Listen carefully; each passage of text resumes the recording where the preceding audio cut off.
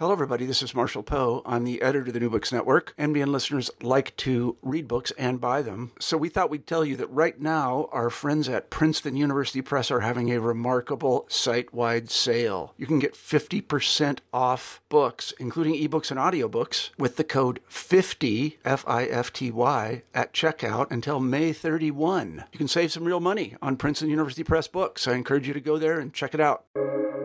Welcome to the New Books Network. Hello, everybody, and welcome to New Books in Economics, a podcast channel from the New Books Network. I'm Peter Lawrenson, a professor of economics at the University of San Francisco. My guest today is Mark Belmar, Distinguished McKnight University Professor, Distinguished University Teaching Professor, and Northrop Professor in the Department of Applied Economics at the University of Minnesota, where he also directs the Center for International Food and Agricultural Policy. He's also currently a co-editor of the American Journal of Agricultural Economics, and his research, as you might guess, focuses on agricultural economics and applied econometrics. But today, we're going to talk about his new book, Doing Economics, What You Should Have Learned in Grad School But Didn't, from MIT Press. As you can tell from the title, this isn't about research specifically, or about any specific area of research, but rather offers advice about the job of being an economics professor and how to succeed at it. I think it's a really excellent, clear-eyed view of the profession, and a lot of the lessons in it are applicable to other parts of academia as well. Mark, welcome. Thanks for having me. It's a pleasure to be here. So first, how did you come to decide to write this book? Why is this book necessary, and who do you think should be reading it? Yeah, that's a very good question. This started out as a consulting contract for the International Fund for Agricultural Development. I was in Rome in 2018 for an event at the Food and Agriculture Organization of the UN, and I had drinks one evening with a colleague whom I'd known for quite a while, who is the director of research and impact assessment at the International Fund for Agricultural Development, and she mentioned that I should do something with a lot of the stuff that I had written over the years on my blog. And she said, well, she'd just taken over this RIA shop, the Research and Impact Assessment at IFAD. And she'd found that the papers that were written by her staff, which a lot of them she thought should be published in scientific journals, were not written very well. They weren't structured the right way and stuff. And she thought, well, why don't you just write a guide as to how to write papers, and you'll do that for us under a consulting contract. And so I did that, but I made sure to kind of keep the intellectual property rights to it. And that became chapter 2 of the book. And chapter 2 was what I used, that working paper, how to write papers. And I forget exactly the title. It's still floating out there. It's still on my website. And it turns out that when I posted it on my blog and tweeted about it, people flocked to it. And I thought, hey, maybe there's something there. And when COVID hit, I realized that I had to do something different to just keep my sanity, something different from my regular job, which was teaching on Zoom at that point, and my other new job, which was homeschool teacher for my then 4.5-year-old daughter. And that project to keep my sanity was, how about I write a book on the basis of this? And so I wrote a proposal, and the teaser chapter that I sent University Presses was this chapter 2, which is about writing papers. And so that's how it came to be. And it's meant to be a guide. It's meant to be a guide for early career researchers first and foremost, meaning graduate students, newly minted PhDs. But it's not just for early career researchers. I mean, I think people like you and I, who often have to answer the same questions from graduate students about very specific things, right? Where do I go to get grants? How do you write a successful grant proposal? How do I give a talk at a conference? How do I act as a discussant in a conference? What does a reject and resubmit mean? I think even senior economists could benefit from kind of having that on their shelf and saying, hey, you know what? Like, I answer this question 6 times a year. Why don't you go check out chapter 4 of this book or chapter 2 of this book? And I think it goes beyond that. I think even for those of us who have obviously worked at our own solutions or approaches to each of these questions, it's always it can be useful to it was interesting for me to read your take on things, and some things I agreed with, and some things were a little bit different, and some things I hadn't thought of. So it was helpful in that respect as well. We're all still we're all perfecting our craft, even a few years in. Yeah, and I don't don't pretend to have kind of a monopoly on truth on those things. This is stuff that has worked for me, and other people will say, well, you know what, take some, leave some. And I think that's perfectly fine. I wanted to kind of give a big picture view of what I've learned, what I've figured out on my own over the years, to kind of try to jumpstart the process for people, because it can be so inefficient and costly in terms of figuring out stuff and making your own mistakes. If I can help people avoid mistakes, the book will have been a success by then.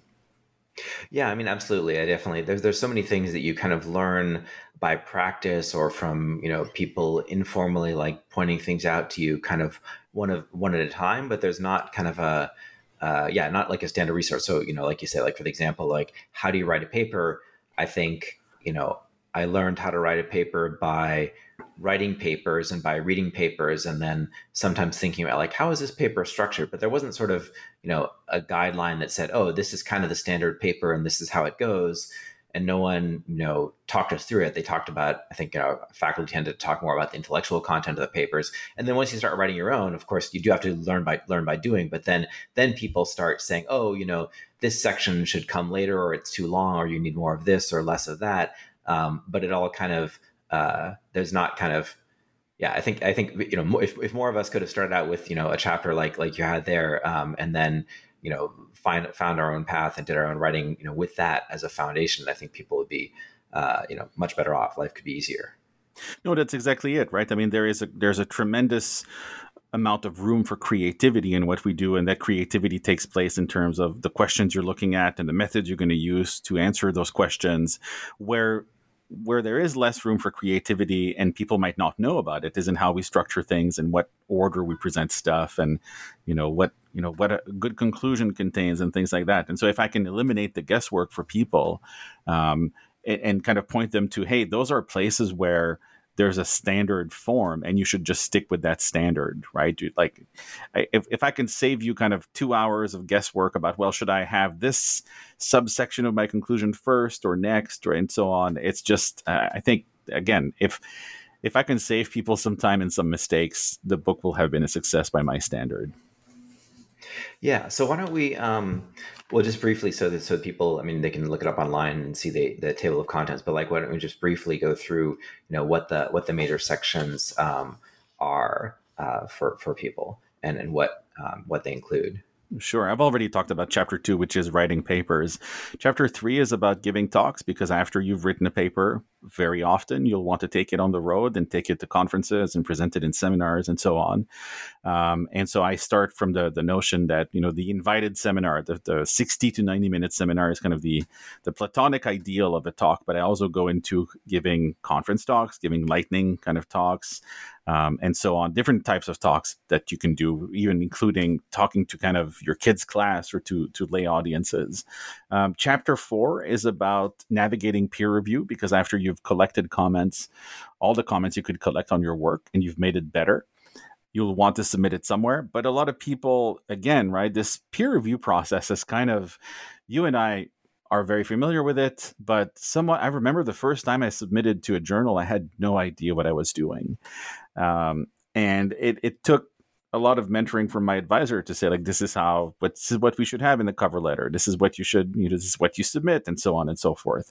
And so it's an institution that is very, again, very familiar to academics, but most people who have not apprehended life as an academic don't really know what to make of that peer review process. So that's chapter 4.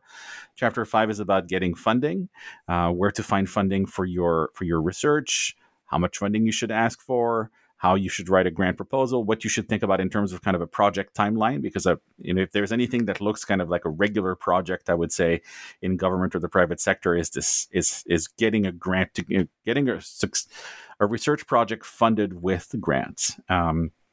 Chapter 6 is about doing service, which we are. Whether you're in academia or not, there's plenty of opportunities to kind of help run the profession, right? To volunteer, to be on committees, to organize sessions at conferences, to edit special issues of journals, and so on. That's all part of service. And without people kind of giving some of their time in service, there is not really an economics profession, right? It's, you kind of clock in, clock out, and that's it. But it's more than that, as you know. And then chapter 7 is about advising students, and chapter 8 concludes. It's a short book. It's 204 pages, I think. And that's by design. I didn't want it to be too long, nor did MIT Press.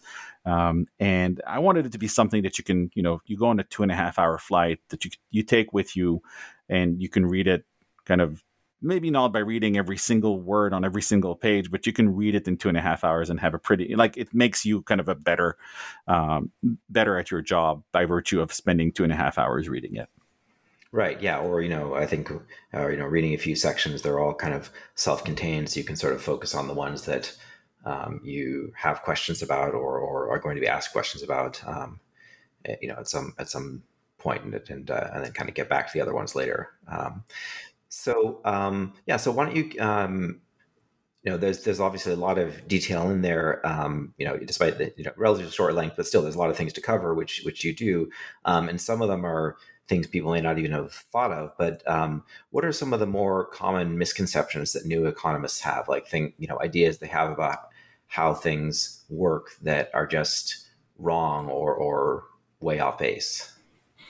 Yeah, I remember when I started taking guitar lessons when I was 13, and I was, chatting with my guitar teacher. And at some point, very early on in my taking lessons with him, I naively declared that, the people whose music you heard on the radio or music videos you saw on TV, it was really top talent that was just kind of floating to the top. And, what determined success in the music industry was talent. And, my teacher kind of paused for about 5 seconds and looked at me in disbelief. And he must have said kind of the French Canadian equivalent of oh, bless your heart, right? You're such a naive.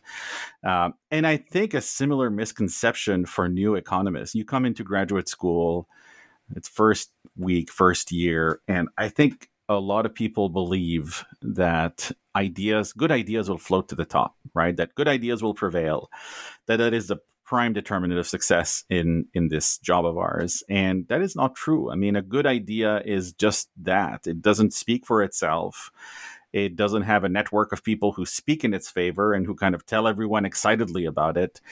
And so I it's something that I wish weren't true. I wish that good ideas prevailed and that, top journals featured only the best ideas, and that if you had a good idea, it would de facto land in a top journal. But that's unfortunately not true. And I think as an advisor, I work very hard to kind of manage my students' expectations, right? It's you should never stop trying to submit to those top journals, but at the same time, don't expect that, just because you think it's a great idea, and it may objectively be a really great idea, that it's going to necessarily go there. Because of lack of, but you're saying it's not a matter of, because it's talent, although I think there's certainly a matter of luck and genius of having the right idea, but you're saying it also has to do with actions you can actually take to make sure that the right people know about your idea and are make the paper as accessible and powerful as possible. Yes, right? To some extent, right? To some extent, there are certain things you can do. So, of course, the first layer of an idea not being able to speak for itself is, you can speak for it, right? If you write in a way that is easily apprehendable by people who are not directly experts on what you're doing, that really, really helps your paper or your idea go a little bit further. And if you kind of present it in front of the right audiences, and if you can, so that there are certain things that are within your control, there are certain things that aren't, right? So whether the right people will see your paper presented somewhere is up to a point, only up to a point within your control. I would say you can submit to those conferences, but if it doesn't get picked up, then you may not necessarily have the right audience. And so yes, there is part that's within your control, part that's without. So that kind of relates to the other question I had. There's kind of a mystique among economists, or a very sort of hierarchical sense of there's a top 5 journals and there's a top 5 departments, and of course there's 20 departments that think they're in the top 5, but that's kind of everything sort of rotates around them, and then you kind of get the sense from some discussions that that's the only thing, and it can be.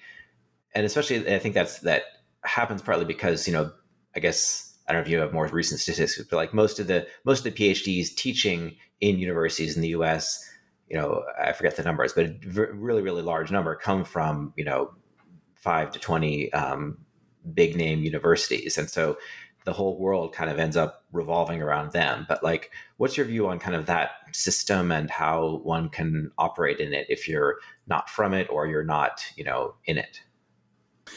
Yeah, I mean, I think there's absolutely a life outside of the top 5 programs and outside of the top 5 journals. I mean, I did not go to a top 5 program, and as you know, and I've made what I think is a very good living. It's certainly a very good living by my standards, right? It's I moved to the U.S. in 2001. I think I had something like $500 in my bank account, and I just kind of there was certainly a lot of I'm not saying that I started from nothing, right? But I mean, both my parents pushed me to go to university and to get a master's, even though they did not go to university.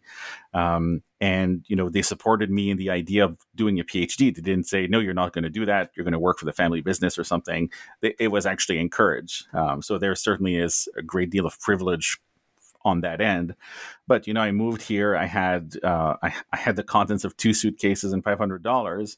And I went through graduate school and I found tenure track positions. And I failed along the way, certainly. And I succeeded along the way as well. It's not, I would say the vast majority of the economics profession lives outside of the top 5 programs and publishes outside of the top 5 journals. And, most people, I think if you were to ask them, like, are you happy with where you are? Do you think, do you count yourself as successful? They would say yes, right? And I talk about that in chapter 8 of the book. I close on that very idea that you can make your own definition of success. You don't need to adopt the prevailing view that, oh, well, if you don't go to Stanford and publish in Econometrica 5 times over the course of your career, you're a failure, right? That's not true. And it doesn't mean that people shouldn't try to do those things. It doesn't mean that people should not apply to those top programs, but at the same time, they shouldn't let their happiness, and they certainly don't let their happiness get dictated by what a handful of tastemakers say, do, and think. Mm-hmm. Yeah, no, actually, that phrase you just said of tastemakers, I noticed that also in the I think in your book, you were saying there's an element where, there's good ideas and there's, bad ideas, but there's also a lot of it is kind of taste driven, and things are, especially at the elite level, they're kind of driven by whether those tastemakers happen to be into a certain kind of stuff at a given point. But I like your point that, there's a lot, there's a wide world outside of those the zones that they kind of control.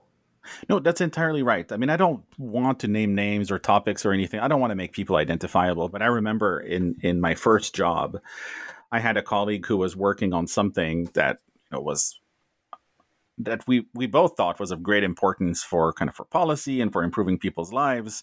He would submit it here and there, and he did very well by submitting. He ended up publishing some of that stuff in Proceedings of the National Academy of Science, which is a very good hit, right?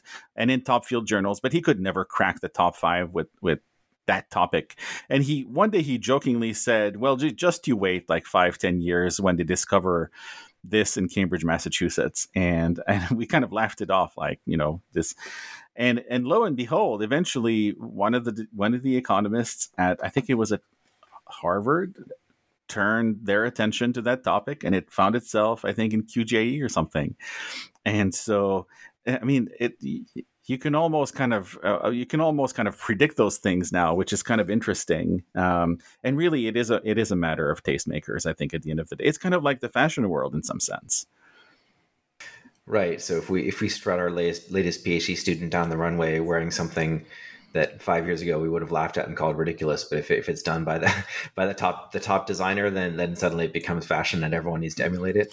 Yeah, I mean, I don't want to take the analogy too far, but one of my favorite films is Robert Altman's Ready to Wear, and I think if you've ever seen that movie, and I encourage people to go and watch it, but I think the end of the film nicely encapsulates a lot of things about the economics profession. I don't think I've ever seen that one. I'll have to go search it out. Definitely heard about it for years. All right, so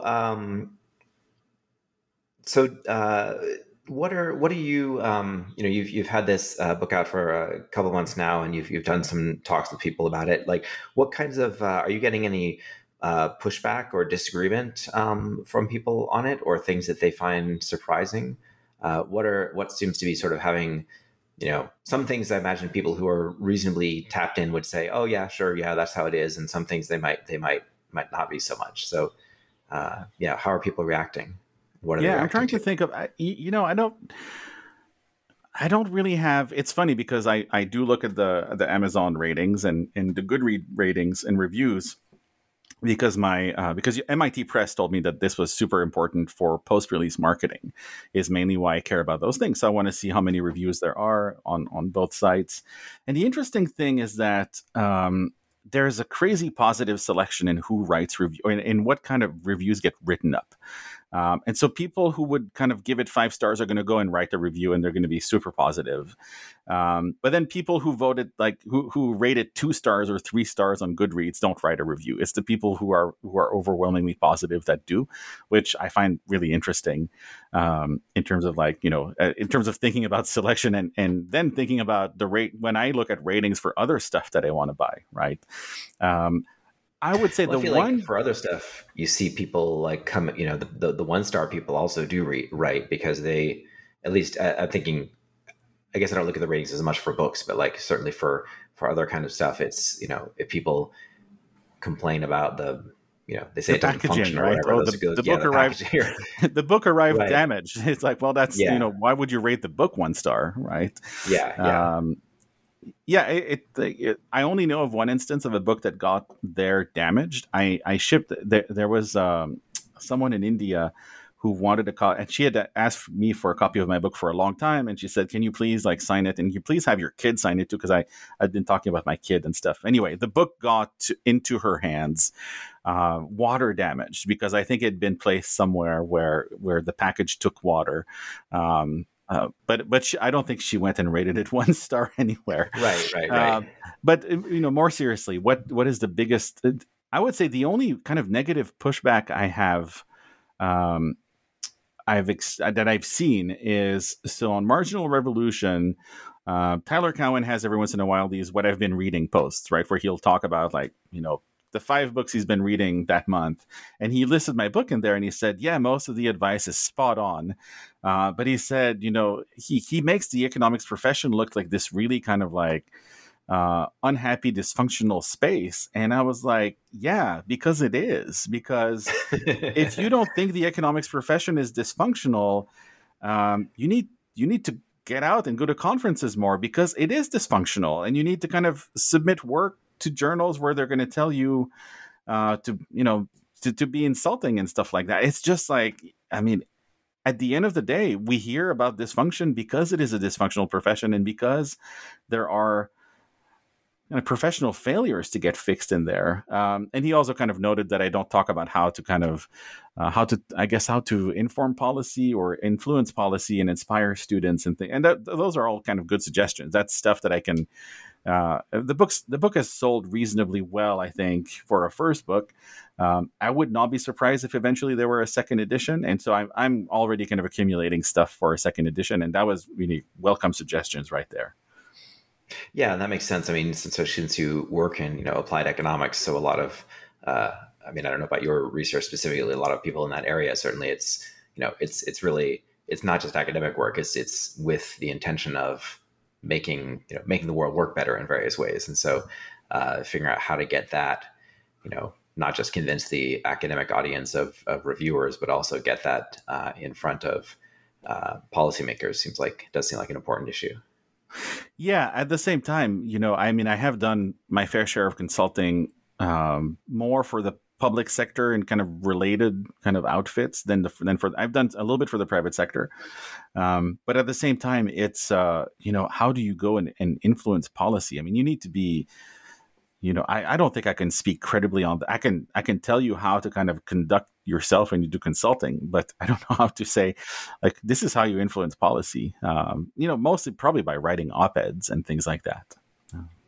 Yeah, so maybe someone else needs to write that chapter. You can find a guest host who does more of that stuff and has opinions, or guest writer. Yeah, And I've done. I mean, I've um, written a couple op-eds in the New York Times and the Wall Street Journal, but I don't know that they have influenced policy. It would certainly make me happy, very happy, if someone listened to this podcast and said, "Hey, by the way, we at this and that have read your op-ed on topic X, and we decided to change things on the basis of what you said." But um, I don't think I have that kind of reach, even with an op-ed in the New York Times. yeah. Well, I'm sure. Yeah, it's not clear that anyone does. We all just kind of make our little incremental chips at the wall or whatever, and try to move people's thinking a little bit. But that's probably all you can do, unless you're actually like in charge of something. And then you don't have time to actually learn what the research is. So that's the problem. So I was interested, one just my 2 cents on one thing I found. When you mentioned in service, I think the one thing I thought that you kind of missed about refereeing was that I find it a really great way to, I think reading other people's reports is tremendously valuable. So, you mentioned that like it's good to read a lot of stuff, although that's kind of a mixed bag because, as you said, like what you referee, some of it will be bad, and it can be good to see bad stuff so you get a sense of like, oh, okay, now I get why that's bad, and that'll give you ideas about how to make your own work better, as well as serving the profession by hopefully improving or gatekeeping around the really bad stuff. But also I think when I read stuff that's whether it's good, bad, or indifferent, like most of the journals that I review for will also let me see the editor's comments and the other referee reports, and that I think is really useful to sort of see what other people's tastes are and what kind of errors or problems they see in a piece, which and that's something that I think has improved my own writing as an academic.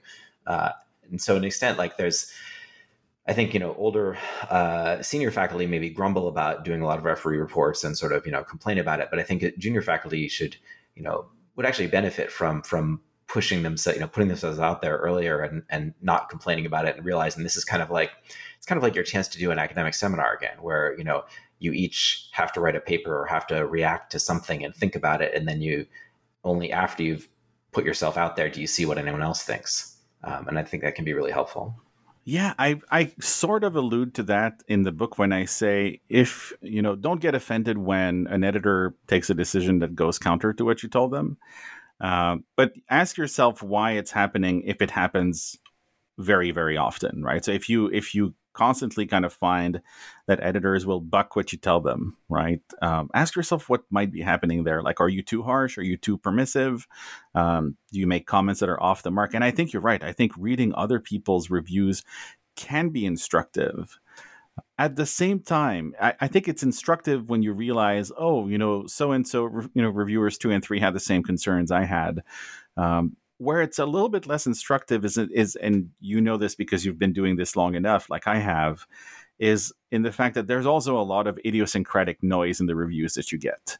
And this is what I would not want to hang my hat on, right? So if someone were to say, well, I just got a decision email on a paper that I refereed, what am I to get out of those, of reading those other reviews? I would say, well, the stuff that the other reviewers agree with you on, you really want to kind of like work on that, right? You want to think, okay, well, I had a good instinct here. I kind of emphasized the right things, or the things that the other reviewers will agree on as between themselves, and that the editor will say, yeah, you should go and do that. I think is what people should focus on. But it can be very easy to kind of miss the forest for the trees and start obsessing over like little things that you haven't seen that some other reviewer is mentioning because it's just their preferences or it's just some idiosyncratic thing. Right. Yeah. It's each report that you write is kind of a small sample. So yeah. So if it's just one person is really obsessed about, some tiny little, methodological thing, or, other cases I've just seen people like just hate an entire methodology. I mean, especially like I'm in political science as well. And so like there's very often that like someone will just be like, oh, you can't even, you can't do that. like that kind of research doesn't work. And they'll just kind of give this sort of answer sometimes, which is just, they don't like that style, that methodology. And so there's nothing you could have done that could make someone happy, which I feel always very bad for the poor person submitting that article, but also not much of a lesson to be learned from that, except that some people have very, very strong tastes.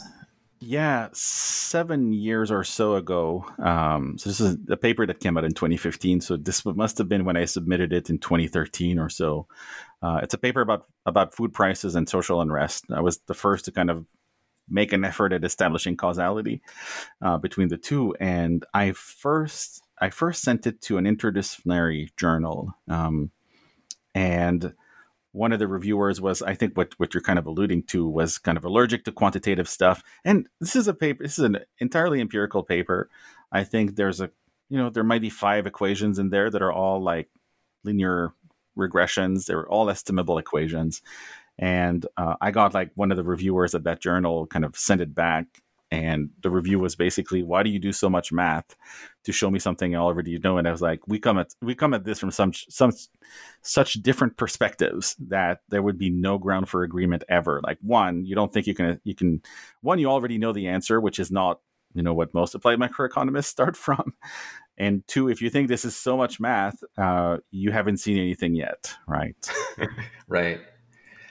Actually, that raises something else. So how much do you think that your advice may travel or not to other disciplines? I think in political science, a lot of it overlaps, at least the quantitative parts that methodologically are more akin to economics. But have you talked to people in other disciplines about it? I have talked to people in other disciplines. I've talked to political scientists about it. The ones that I know, of course, tend to be more quantitative, and they say that it's super useful to what they're doing. I think one of my colleagues here at the university had his copy lying around at home, and his daughter is a linguist, and she's a quantitative linguist. And he had the book, I guess, in the living room somewhere, and she picked it up. She was visiting her parents, and she picked it up and she said, hey, there's some useful stuff for linguists in there too. And that is an audience that I never thought I was going to reach. I thought, well, poli-sci for sure, business, public policy, demography, quantitative sociology, but I never thought quantitative linguists would actually get something, or at least one of them would get something out of my book. So I've heard positive feedback from people mainly in political science, because those are the people that I know. But yeah, I mean, I wrote the title notwithstanding, right? So the title is a marketing thing. I'm always very careful to tell people, this is a book that every early career researcher who does quantitative social science or something adjacent to that can get something out of for their career. And that was my goal in writing it, was to not make it just econ. And so, for instance, initially I had a chapter in the proposal. I had a chapter on the job market, and one of the reviewers said, "Take that out. The job market is evolving really quickly." And in retrospect, what I find is that if I had had a chapter on the job market, it would have been like a little too econ, I think, for those other audiences. Yeah, that's true. That's actually, I mean, partly because the job market is in all disciplines is highly structured, and I think there's probably less commonality between econ and poli-sci or other fields than there is in the review process and stuff. I suppose the one thing about the review process that comes out or about the process of writing a paper and getting it out there, that I think is different in econ, that I think sometimes surprises, especially people in the natural sciences, is the idea that we're so open. You write basically a draft, and then you start talking to people about it, and you find out things you did wrong, or that you should do better, and kind of keep revising it. And then by the time it actually gets to a journal, it may well not be in any practical sense anonymous, even if they bother to try anonymizing. It's interesting that you bring that up. I was thinking about that a couple nights ago, where yes, we pride ourselves on having kind of this, open source research where you have your working papers on your website. Anyone can go and read them, and people can, people can make comments if they want to, and they can kind of like already start working on the next wave of kind of ideas that come from your work. and to some extent, right? And I don't know what the right answer is. I'm just thinking out loud. And to some extent, that's a really great thing because for all the reasons that I've just enumerated, right? We have just this more open, I guess, research dialogue than in some other disciplines. Like, think about biomedical journals that embargo everything until it gets published by them, and you can't really have preprints anywhere and stuff. And that I find that, I don't know, that's just not how I think and how I'm wired. But of course, there's a but, right? And on the other hand, what ends up happening is, as you say, the papers can float for so long. You may have 5 different versions that have floated here and there, and you submit your paper, and even for those journals that maintain double blind, people can still find out who wrote what paper. So at the American Journal of Ag Econ, we maintain double blind, and I've kind of gone back and forth on, is it a good idea? Should we go to single blind? Should we keep double blind?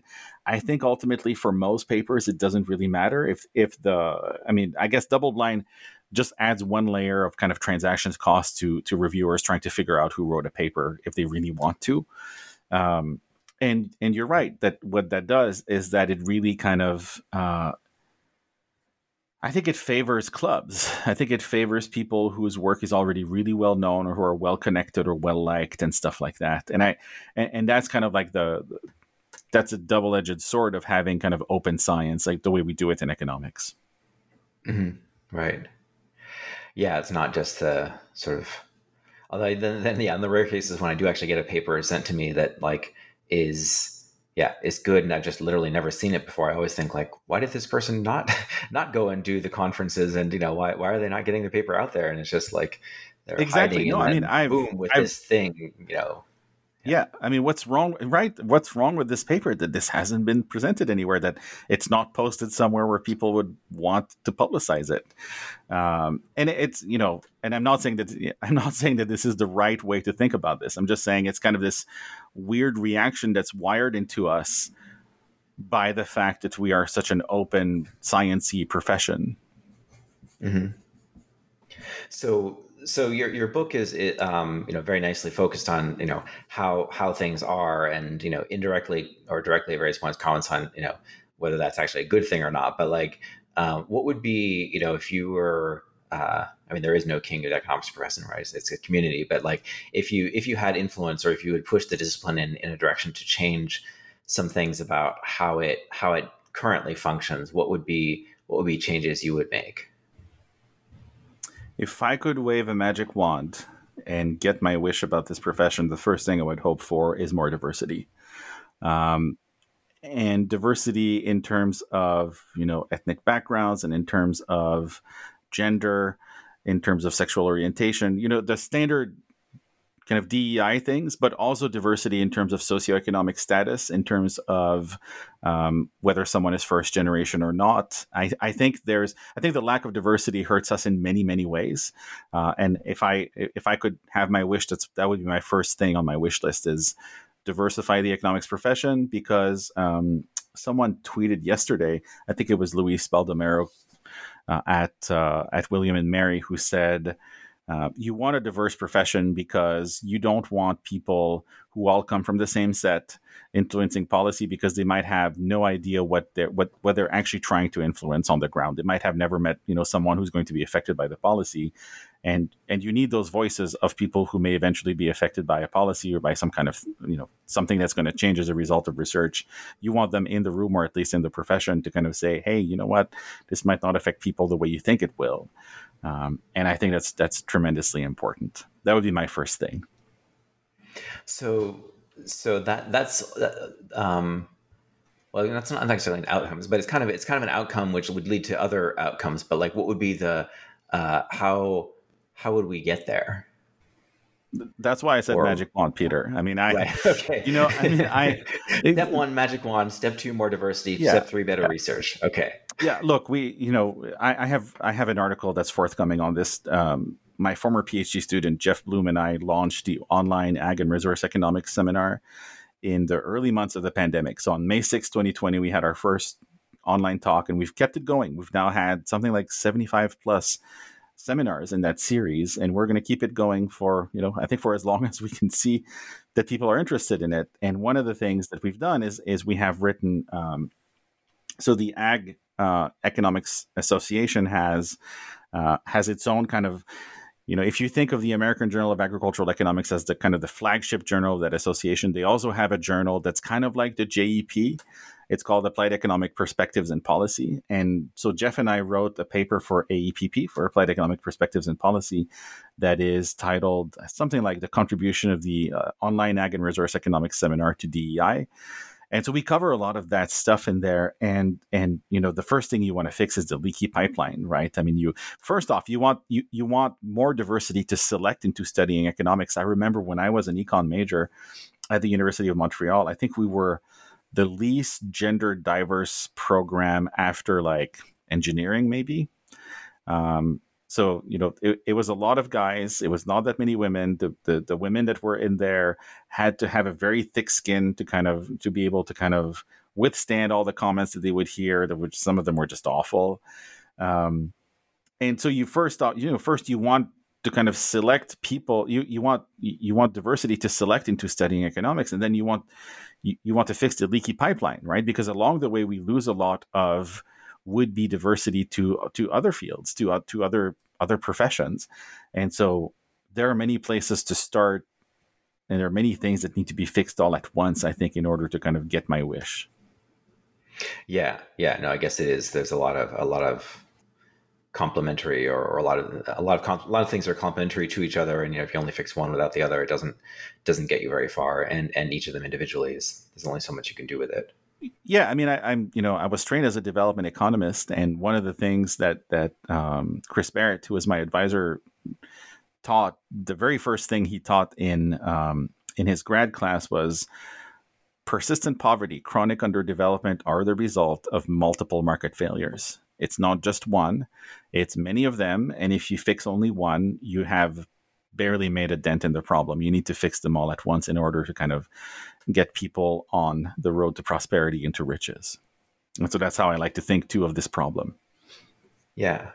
Well, I guess so. So maybe on that note, we can conclude on that note and say, certainly your book is one element of that, right? So people who have, a lot of this knowledge is kind of like you have to have an advisor who has the energy and has the insight and the self-awareness to realize what they did to succeed, and also to realize, sometimes what they did to succeed, 10 or 20 or 50 years ago is not what you need to succeed in the present moment. And so having this book from someone like you who's really been paying attention to how things are and how things are evolving is a great resource for people coming from any part of the profession to sort of have a better sense of how it all fits together, have a little bit less of a barrier to improving themselves. Thank you. Those are great words to say about my book, Peter. Thanks. So we'll stop there. And again, thank you very much for coming on the show and for writing this book. Thank you for having me.